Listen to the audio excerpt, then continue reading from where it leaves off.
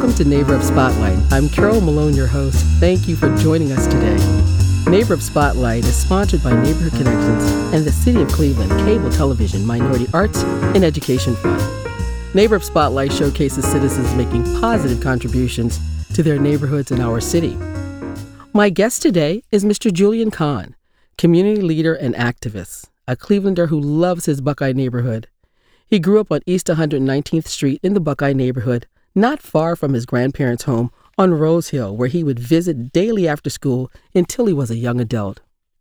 He attended Our Lady of Peace Catholic School, K through 8th grade, and graduated from Benedictine High School in 2001. Because of his expertise in community knowledge, he has been sought out by organizations, institutions, and residents for his leadership, input, and support. He was instrumental in facilitating common ground conversations with residents for the new Simon grocery store located in the Buckeye Plaza, as well as other community projects. He is a trusted community leader and advocate who strengthens community, promotes neighborly conduct, and challenges initiatives and boundaries that may not serve the community or residents. Mr. Kahn has received numerous awards and recognition for his contributions to his community. He continues to live, work, play, and worship in his beloved Buckeye neighborhood, and he is a member of the Neighbor Up Network. Welcome to Neighbor Up Spotlight. It is so good to have you with us today. Thanks for having me. You're welcome. But first, let's start off by saying congratulations on being a new dad.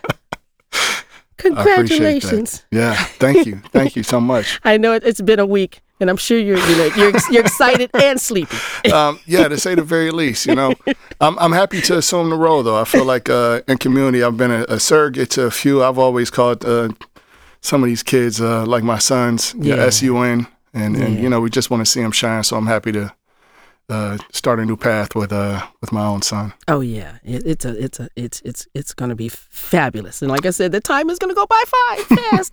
So enjoy. I got my running shoes on. So I'll try and keep track. You're going to need them. So let's get started. So who inspired your spirit for activism and advocacy? I don't know if it's a who, but if I'd have to say anyone, it would most definitely be my mother. Yeah. My mother was a community activist. She's a social worker, homeless advocate.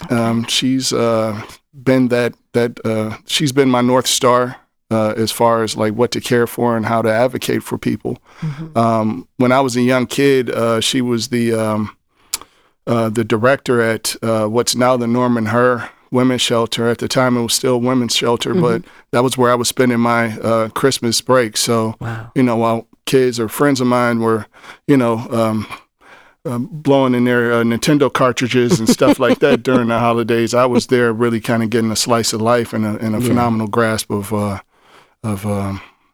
the world can be for some of the adults, so. Right. Yeah. You got a chance to see, some real parts of what it's like for people who don't, have some of the things that you have. Yeah. And it's a culture shift for kids. And, all of a sudden it kind of recenters what's important, mm-hmm. And where you work and it really breeds empathy.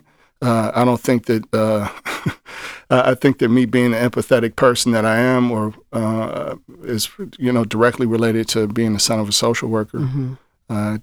It's impossible for that relationship to not breed empathy. But even like she moved into the neighborhood early 70s or so, and she was a part of the Buckeye Woodland Community Congress. I mean, she was always really active. And again, it's and I always say an old broom knows where the dirt's at. Not to call her an old broom by any standards. I love her. But believe me, I mean, she really helps to kind of correct my path and remind me that, things repeat themselves. And sometimes it's just the language and the situations that change, but the intentions are always the same. Yes. So she really helps to kind of center the work and keep me on path. And she's newly retired. She's still in the neighborhood. So, all right. Congratulations, Mom. Yeah. Shout out to her. So, and, you got a free daycare, right? So, I didn't say that. That's just a joke. I'm sure she won't mind. Right.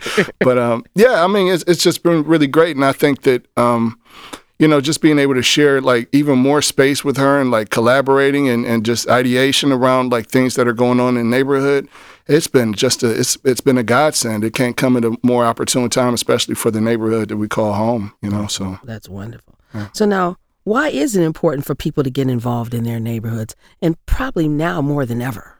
Well, I'd say 2020 vision kind of allowed us all greater perspective on what's going on in outside of our social bubbles. Yeah. And I think that just seeing something kind of begs you or puts you at a fork in the road. You can be a bystander or an upstander. Yeah. Not to say that anyone is more valuable than the other. I think that it's important for there to be spectators as well. They can see things that and from a different perspective that you can't see. You see from where you stand. But I do think that it's important for us to activate and overstand where we kind of overstand what's going on. Overstand is kind of like my the difference between lived experience and maybe something that you might have read about and have a good grasp on. I think it's what I have a phenomenal grasp on is what's going on in my neighborhood, what my neighbors are going through, what's proximate to me, and for me personally, like that always begs for my immediate attention. Yeah. I don't want to tell anyone what they should be doing, but right. I think that we should all, if something's if you can't stop thinking about something, you shouldn't stop working for it. Exactly. I like that. Now, that's a slogan. This should be on a T-shirt. I'll see if I know someone who makes shirts. Right. So for 20 years, you were with the Cleveland Public Library at the Harvey Rice Branch. How did that experience impact your commitment and love for the residents, and particularly the children in the Buckeye neighborhood? Yeah. I spent maybe 14 of those years at Rice Branch. And the latter half I spent with working in outreach and programming services, where we were going to spaces where we're in service gaps.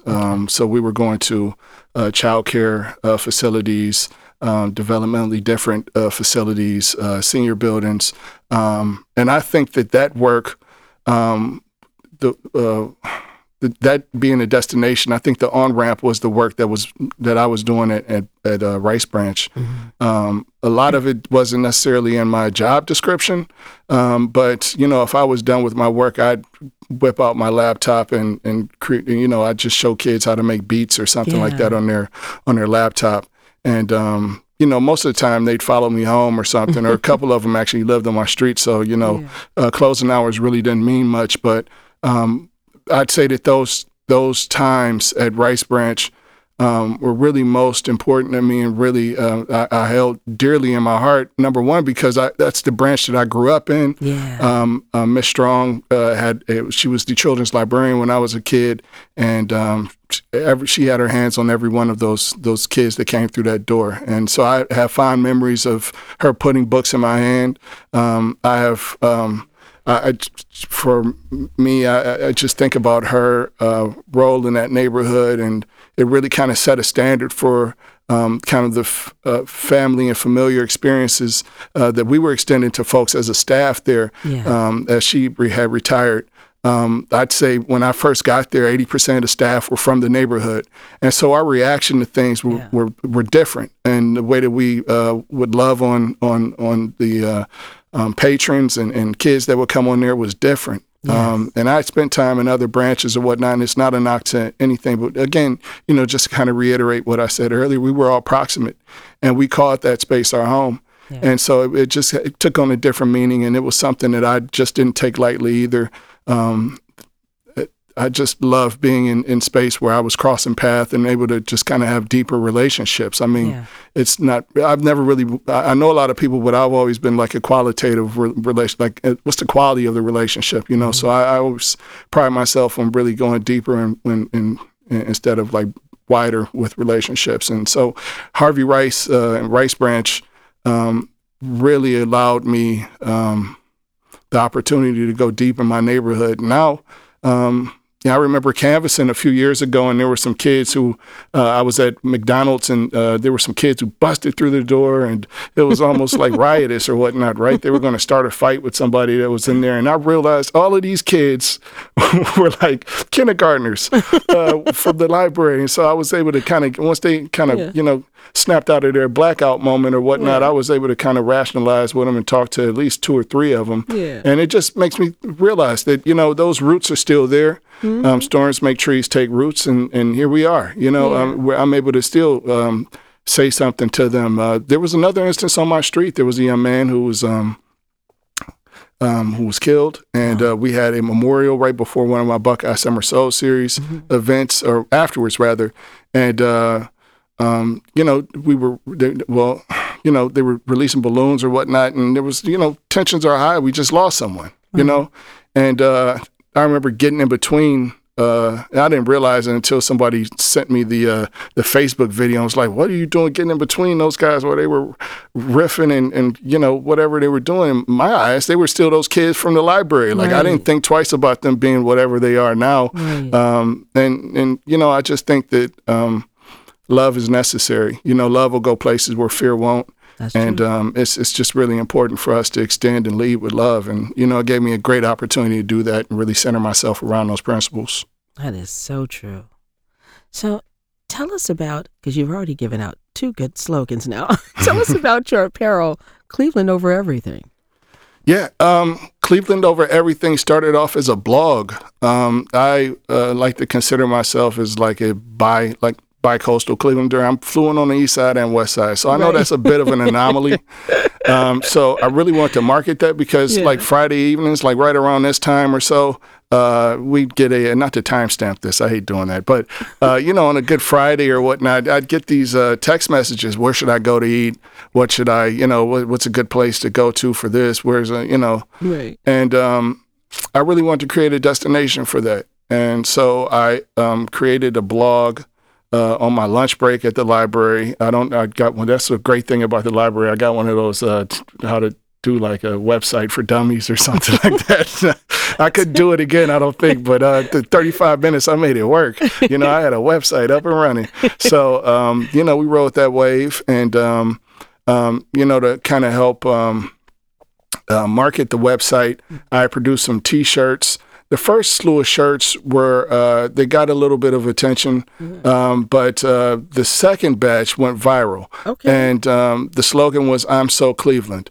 And so people started doing these like viral, like, I'm so Cleveland, I miss this and that, or I eat corned beef sandwiches at breakfast or whatever, you think is a Cleveland, is intrinsically Cleveland or whatnot. And that was really kind of the springboard to shifted everything. I started producing more and more shirts, and I realized I just wasn't, I wasn't paying the right amount. It wasn't, fruitful for me as a business or whatnot. So I formalized a lot of relationships with printers as subsequently, and just seeing those relationships mature, and I'm just having a good grasp on what on how to print things or whatnot. It really created a short on ramp for me to just start doing it formally, and so here we are now. What's funny is that I don't even blog anymore, and now I'm just printing stuff and doing business cards and all sorts of random things. So you just never know. You just got to honor the calling. You're absolutely correct. Yeah. Now, you describe yourself as an epic visionary growing through the cracks of a broken society.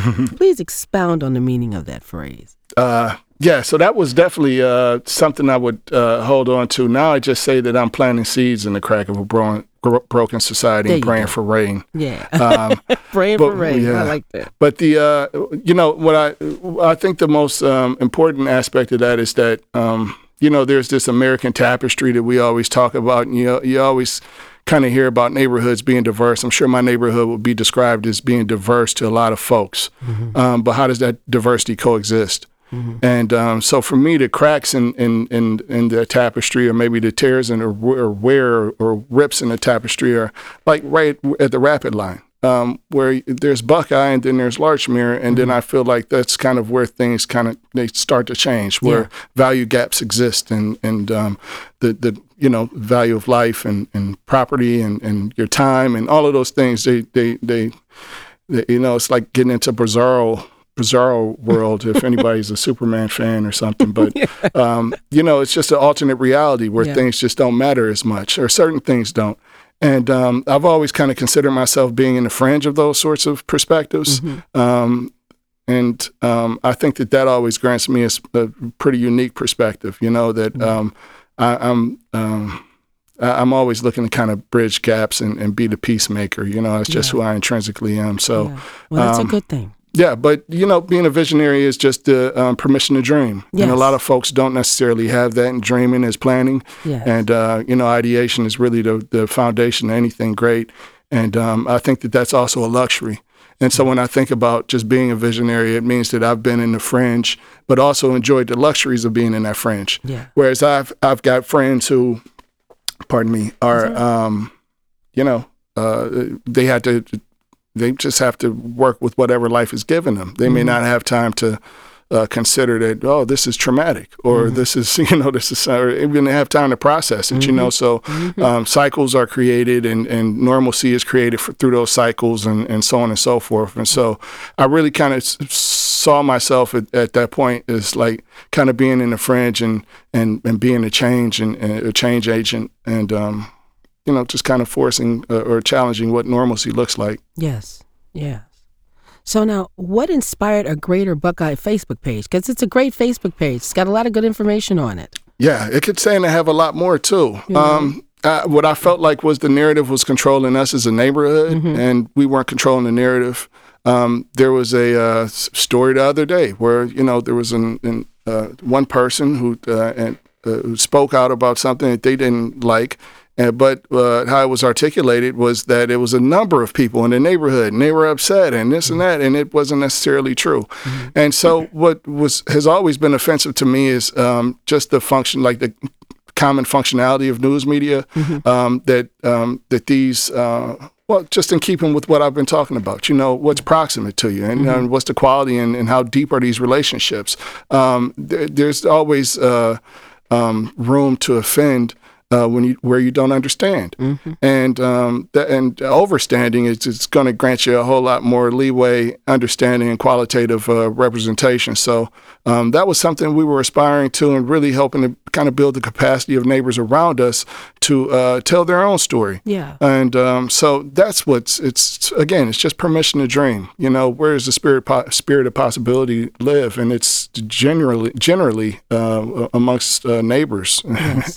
So, I just wanted to try and create something new and different, and something that would at least shine a spotlight on what's been disserving us. Well, I encourage our listeners to take a peek at that Facebook page. It's got a lot of good information. We're actually working on a small docuseries this summer. We'll be doing some asset mapping, and those shorts will turn into or culminate into a documentary. We'll be capturing some of the creation and sustaining of the green spaces in the neighborhood, and even challenging some of the ideas of these of the neighborhood. Right? I mean, are these blighted spaces, or are they prime prime opportunities? Exactly. There are emerald necklaces that are being formed all throughout that space. Exactly. But if we don't really put them on a platform and challenge the perspectives on it, they'll always be discarded and in a state of degradation. Yeah. Well, as we talked in the previous conversation, I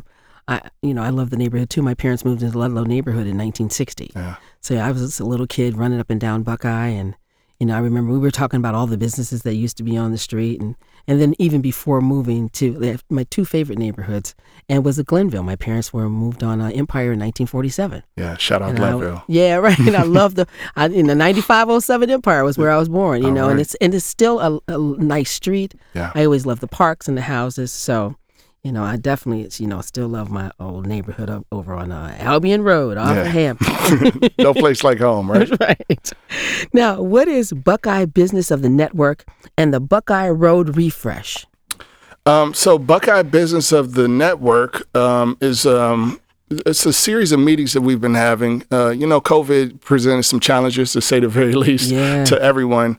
But one of the things that it really disrupted was some of the community building that we were doing in Buckeye. So generally, we have a neighborhood network night, which was always deeply restorative for me, and that was organized through Neighborhood Connection, Neighborhood Network, and it's just so many fond memories, and just so many things were spearheaded, connections were made in those spaces, and not being able to meet in that way really kind of it created some bumps in the road, to say the very least. So Business of the Network is actually a portion of the of that format of the Neighborhood Network night.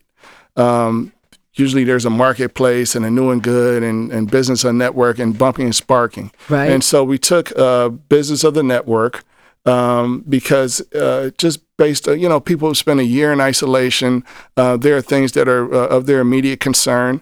And we want to honor those things. And we also want to keep folks in a safe space where they don't feel like committed to having to be in a, let's say if everyone at this point is kind of at varying degrees of comfort with being out in public, and so asking someone to commit to being in one single place for, 2.5 hours or whatnot, and they're eating and they're doing this and that, and your mask got to come off and this and that, that can be a lot. So we've been meeting in open spaces and really trying to carve out space where neighbors can kind of build power, collective power. Yeah. And so it's awesome to kind of get things back up, in full motion again. But, we're looking to form a fist here. That's good.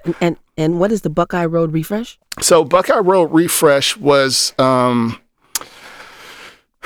it's a project with a few different professional groups, and so I was helping out with the engagement of it. Mm-hmm. But city planning, Seventh Hill Design, Karpinski Engineering, we all got together with community to develop plans for Buckeye Road. Okay. And so those plans are actually slated to be presented in front of City Planning Commission for approval. But, we were able to talk. The last time Buckeye Road was repaved, redone, I was in high school. I was 17 or 18 years old. Okay. And I remember that process taking 2 years. I remember being late so many times that I got suspended. And granted, my friend was the driver. He was on the football team, so he didn't get any detentions. But I got a ton of them. And I got one for everyone that he should have gotten also. But just for being tardy. And so, just in kind of having that experience as a student or someone who was trying to navigate that space, then, my experience was marginalized because no one ever asked me what I wanted out of this space. Yeah. And so this time around, it was really exciting for me to be a part of it because I was able to go to all the schools. We reached out to Sunbeam, we talked to Harvey Rice, we went to Intergenerational, we went to Benedictine, we talked to everybody. And that's where a lot of the some of the ideas came from. So there's ideas around parklets. They wanted to bury a lot of the, get rid of a lot of the light poles, which weren't serving the neighborhood. They were something that was just standing there. Mm-hmm. They weren't connected to anything, So really, it's what I like to think of is it's kind of I guess refreshing the street, the block, and it's overdue. It's way overdue. Yeah. It's just way overdue. Which brings what's a perfect next question is, what are your impressions of the Buckeye Road Renaissance Master Plan? I remember some years ago, they did they brought in some guys. I think they were from Texas. Remember over at Harvey Rice, and they had people come in. I participated in that too. And there wasn't really any real follow-up. So what are your impressions and your hopes for this new Buckeye Road Renaissance Master Plan 2021? I kind of cringe when folks may label me as like a leader or something like that in any capacity. I feel like I'm a follower. Okay. And I feel like that's what we're tasked to do, right? It's like, where's the beat of the drum going? Like, what do people want? How do we support one another? And I think that that's the question that we all have to ask. I think that there's something that's kind of common amongst in professional culture, whereas we are bringing this, we're bringing the the Renaissance. Only we are capable of such, or we're making this possible.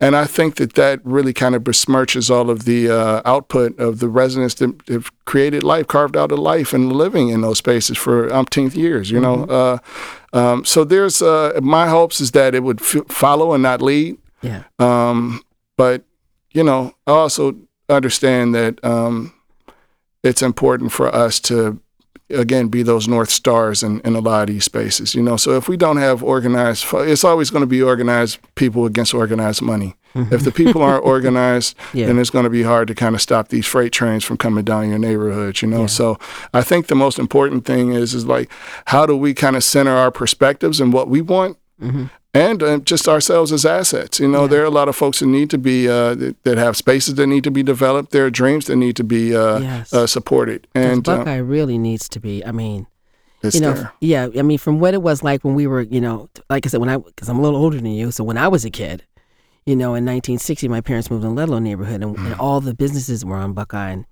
and all the stuff that was going on. So it would be really nice to see. And that bare bone structure is still there. Yes. You'd be hard pressed to find some of the masonry work that still exists there. Those terraces and stuff, they remind me of Detroit Shoreway neighborhood. Mm-hmm. I can't think of another space that really has so much of its original, makeup still intact, or at least primed to be resuscitated, So it's really a grandiose opportunity for folks to have a thriving Black neighborhood, and that's something that really needs to be seized and understood. Yes. But in conversation, as I canvass and stuff, it feels that again, it's about what's been normalized. I think that people are one of the buzzwords in the neighborhood is gentrification, and I think that people are. I know that people are genuinely concerned about being pushed out of their neighborhood, or there not being space carved out, or any intentionality for them.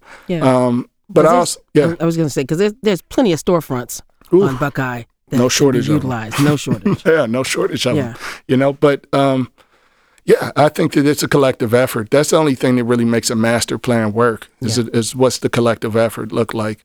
What's really interesting for me is like even when working with like Buckeye Road Refresh.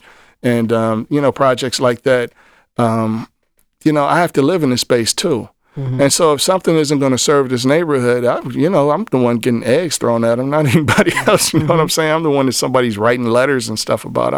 These things are, this is real. So for me, I always kind of have to move with a little bit more intention and just an understanding. And I just try to follow my heart with most of this stuff.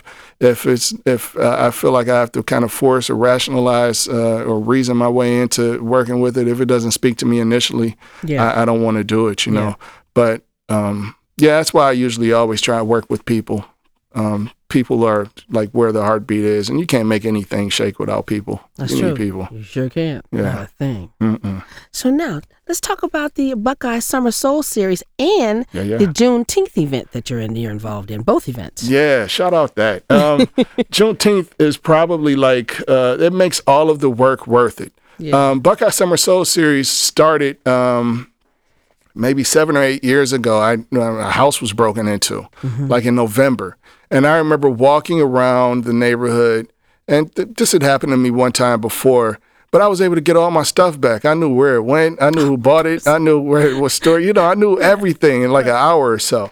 And then after the fact, however many years later when this happened to me again, I looked around and I realized, wow, I don't know anybody. I spent so much time. I'm working 10, 11 hours or whatnot. I didn't know anybody. And so I really wanted to create space where we can bump and spark. And the first event was on 119th, and we also had one on 128th that year.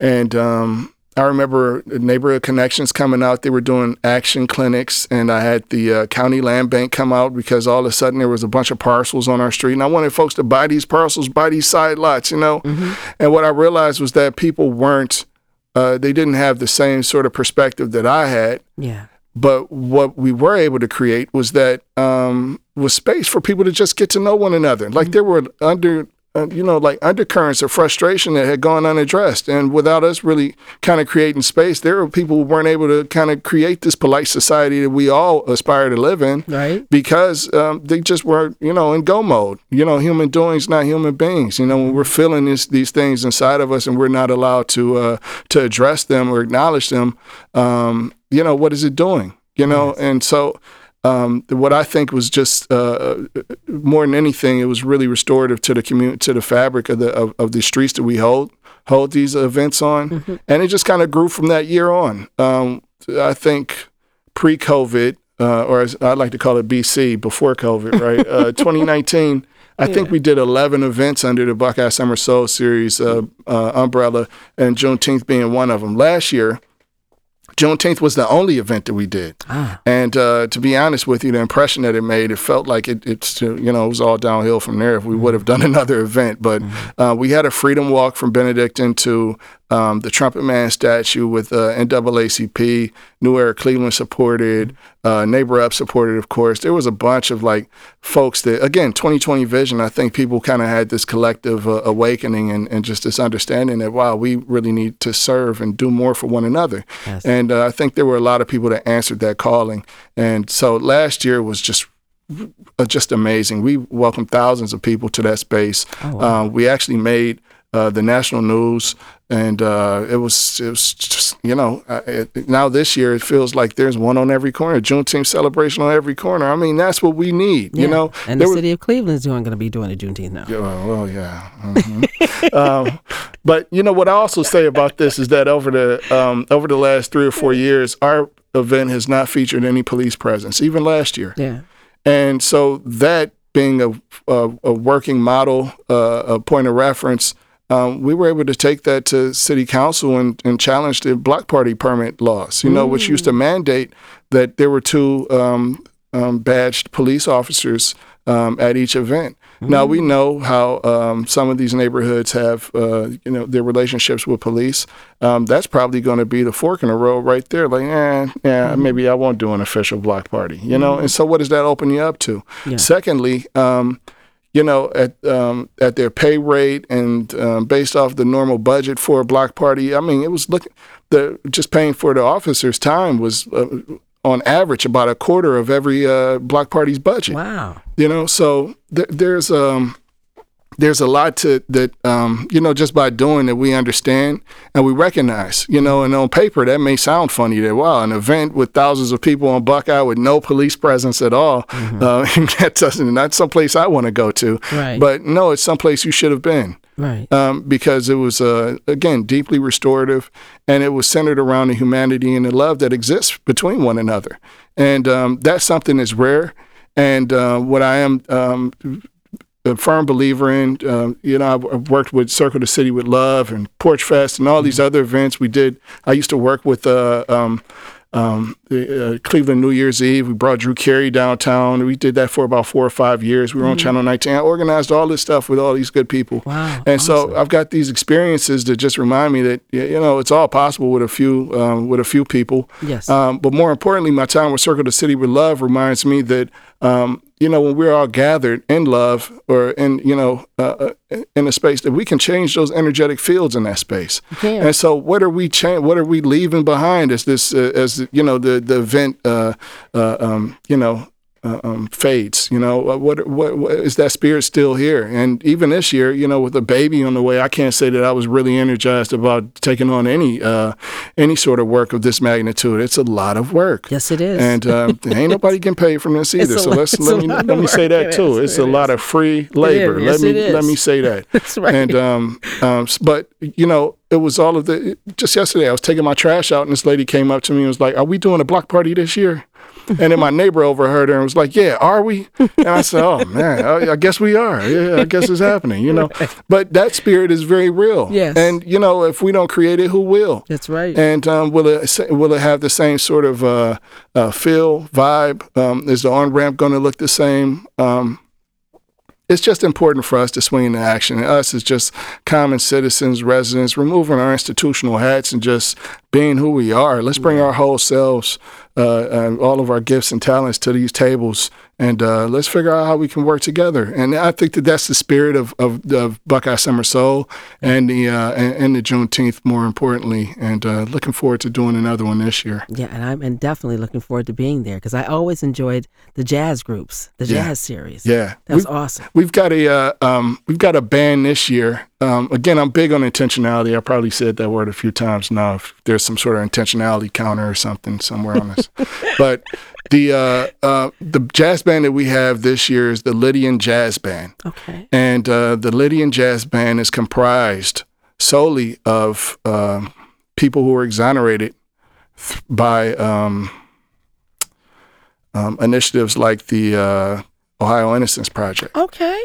And so Raymond Towler, who's at the center of that jazz band, he did 30 years before he was exonerated. Wow. And he was teaching music theory while locked up with to his fellow bandmates with a few pieces of string on a cardboard cutout. And with the strings, each one of them were numbered or lettered or whatnot, so they could learn how to play. And they play in Lydian, so hence the name. But these guys are transformative. Yes. And we had a great conversation with them the other day. That'll be releasing somehow, some way. But it was just great to have this free-flowing conversation about the evolution of oppression. And this line that just kind of links the Black experience in America, So when we talk about freedoms and that are enjoyed today, but and juxtaposed with Juneteenth, yes, which is what we were all centered around. You also have to ask yourself, well, we're talking about freedom, but what does liberation look like? And there's a big difference there. And if these gentlemen are, they're working for 17 cents an hour, and they're producing all sorts of stuff, and and it's a lot to get into, but when I think about Michelle Alexander, and she highlights is that there are more people in bondage, more Black people in bondage today than there ever was during slavery times. So there's a lot to really kind of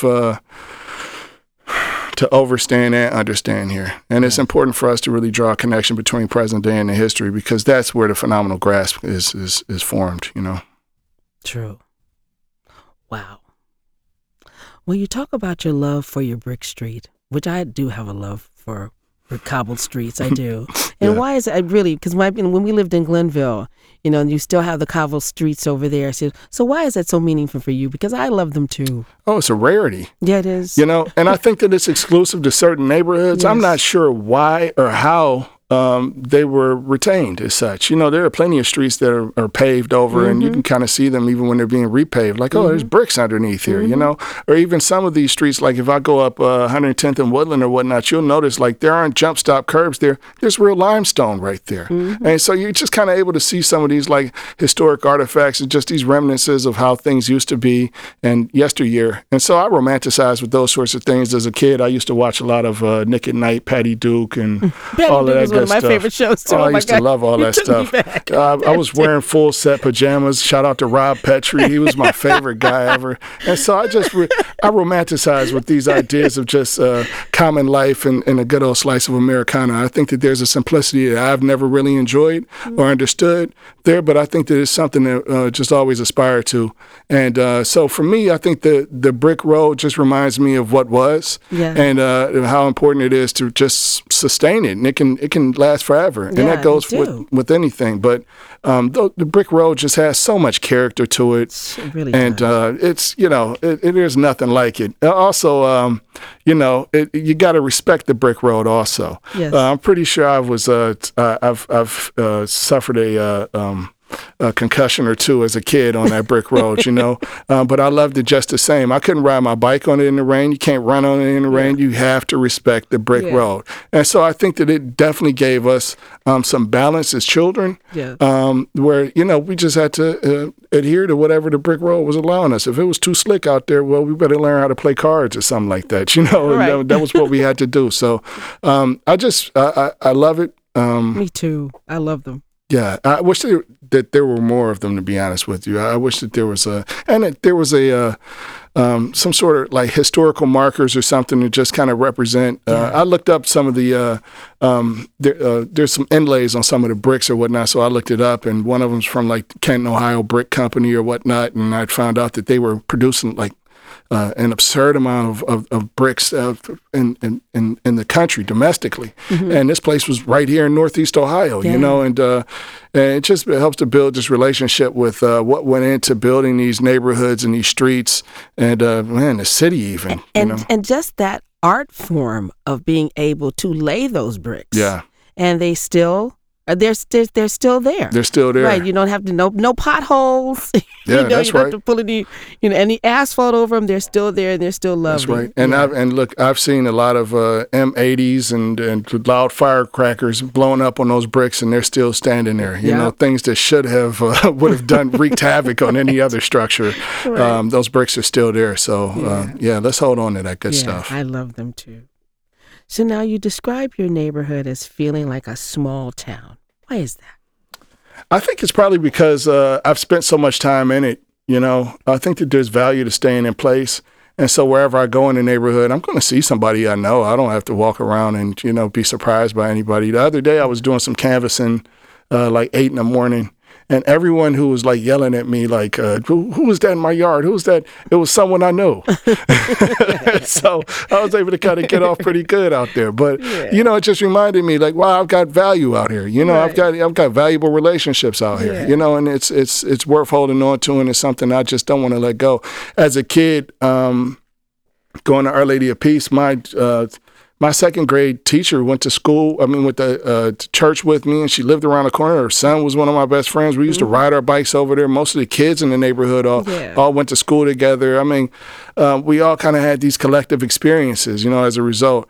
And there were a lot of people that have stayed in place there. Yes. And some of them aren't afforded the luxury of being able to work in their neighborhood like I am. Yeah. But, I just love connecting those dots and just going deep. I just love deep relationships. There's nothing like it, That's true. When it's time for us to kind of activate around something, whether it's an idea or an offense, it's those deep relationships that always respond first and foremost, and those are just so important to forge in diverse, quote unquote, air quotes, neighborhoods like Buckeye Shaker, Buckeye Woodland area. So I love it. I could stand on my grandparents' street on Rose Hill and I did that the other day, just talking to someone. It was like 4 cars that stopped. I was like, man, I haven't seen you in a minute. I was like, so it's just good, sometimes you want to go where everybody knows your name. That's right. That's the truth. That's that right. Is absolutely the truth. It's real. It's real. Now, how can people contact you for your community engagement expertise and get involved with activities in Buckeye? I don't know, but I don't think anybody's got any issues finding me at all. But I'm on the internet. My phone is usually off, and so usually the only thing that I respond to is like Instagram comments or maybe Twitter or something like that. But I live in my email. I'm not hard to find. The people don't have any problem finding me at all for some reason. All right, well, I'd like to go and hide in sometimes. Well, listen, I can understand.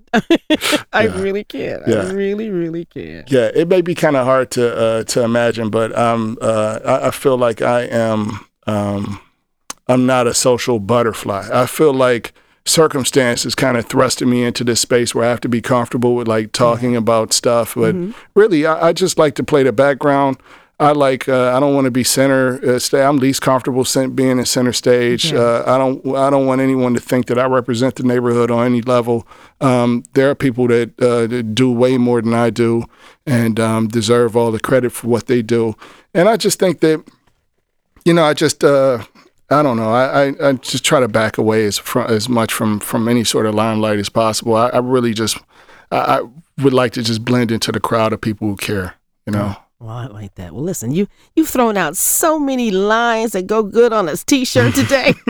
Really have. So when I'm listening to this again, I'm going to write them down. Yeah, that's what we need to tell. We need to tell some folks where to find these shirts because we got about 6 we got to create off of this podcast. I'm trying to tell you when I listen to it again, before we post it. So I'm going to write them down and I'm going to email them to you because you said some really fantastic things today. Hey, well, look, we'll make sure that we get a good shipment to you, and then on each one of these podcasts, we shameless promotion. Yeah, that's the truth. Seriously, I'm always shamelessly promoting the podcast all the time. Man, that's what it takes. You know. So listen, I would like to thank my guest, Mr. Julian Kahn, for visiting with us today. I have really enjoyed our conversation. Oh, vice versa. Thank you for your time. Really. Listen, I thank you. Yeah. I would like to leave our audience with a quote from my guest today. The neighborhood educated me. The neighborhood raised me. I've worked in the neighborhood and continue to work in the neighborhood. It's a part of me because it's extended so much to me in my life. I would like to thank our audience for stopping by today. We appreciate your support.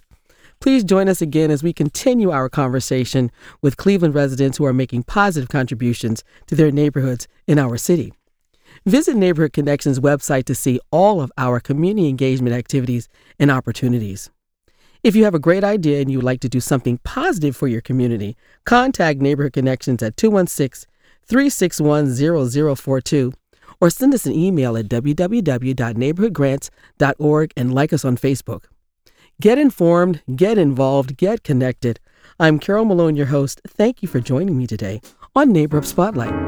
Neighborhood Spotlight is sponsored by Neighborhood Connections and the City of Cleveland Cable Television Minority Arts and Education Fund in association with Bad Record Recording Studios. Executive producer, creator, writer, host, Carol Malone. Co-producer, Lila Mills. Engineer, James Cananan. Photography, social media, Vince Robinson. We're just a homemade, handmade podcast from scratch. Please share our positive stories with neighbors, family, and friends, and on your social media. Thank you for listening, and neighbor up.